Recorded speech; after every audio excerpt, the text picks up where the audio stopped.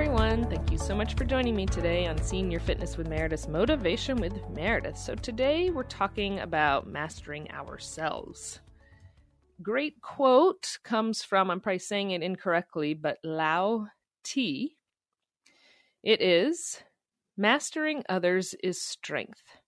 Mastering yourself is true power. Again, mastering others is strength. Mastering yourself is true power. It's a great quote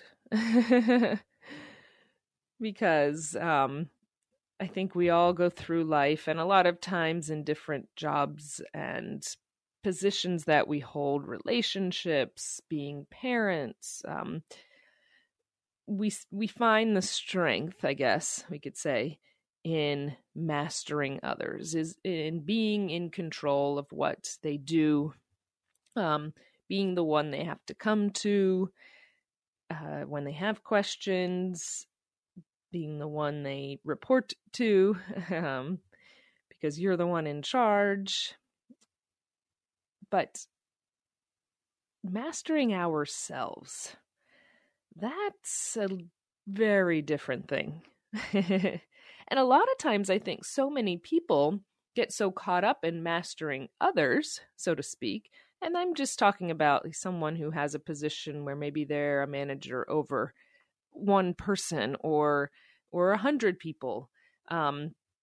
You are a parent and you master, so to speak, your children.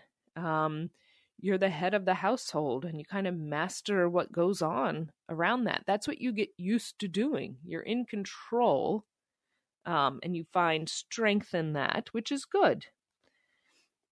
But mastering ourselves, to stop and look at ourselves, not get so caught up in everyone else's lives. Like I was going to say, a lot of people have those positions, and I think that's where you get stuck in a way, because it's easier to control others' lives. It's much more difficult to go inward and look at ourselves and be okay with who we are and try and change ourselves, right? It's easier to tell other people what to do than to tell ourselves, because then we have to listen and we have to be in charge of that. So not as easy to do, not as fun to do. That's why I think I like this quote, because it's fine to be able to control other people's lives in certain respects, right? But let's also go inward and look at ourselves.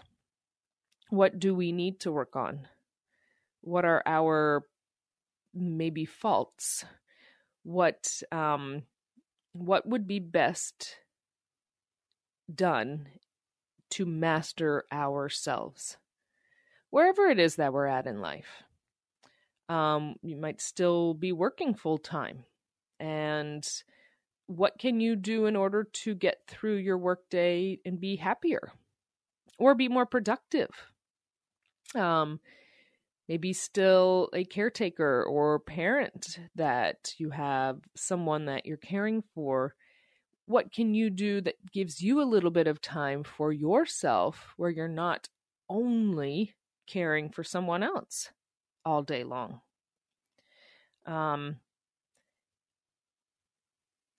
Remembering that going inward is a scary thing, but it is a necessary thing in order for us to be better for those around us as well. So let's work on that. Mastering others is strength. Mastering yourself is true power. So let's find our true power by trying to really go in deep and master ourselves. Find out who we truly are, what our needs and wants are, what our likes and dislikes are, and respond to that with grace. Remember, I'm here for you as well as the entire Senior Fitness with Meredith community. We're here for one another. Make sure you go to www.seniorfitnesswithmeredith.com. You can sign up for the newsletter. all of our wonderful content on our page, from our many podcasts to our workouts. We have an equipment page, resources page, blogs, donation page, 7-day custom workout plan, and much, much more. Until next time, everyone, keep mastering yourself and gain your true power. Bye-bye.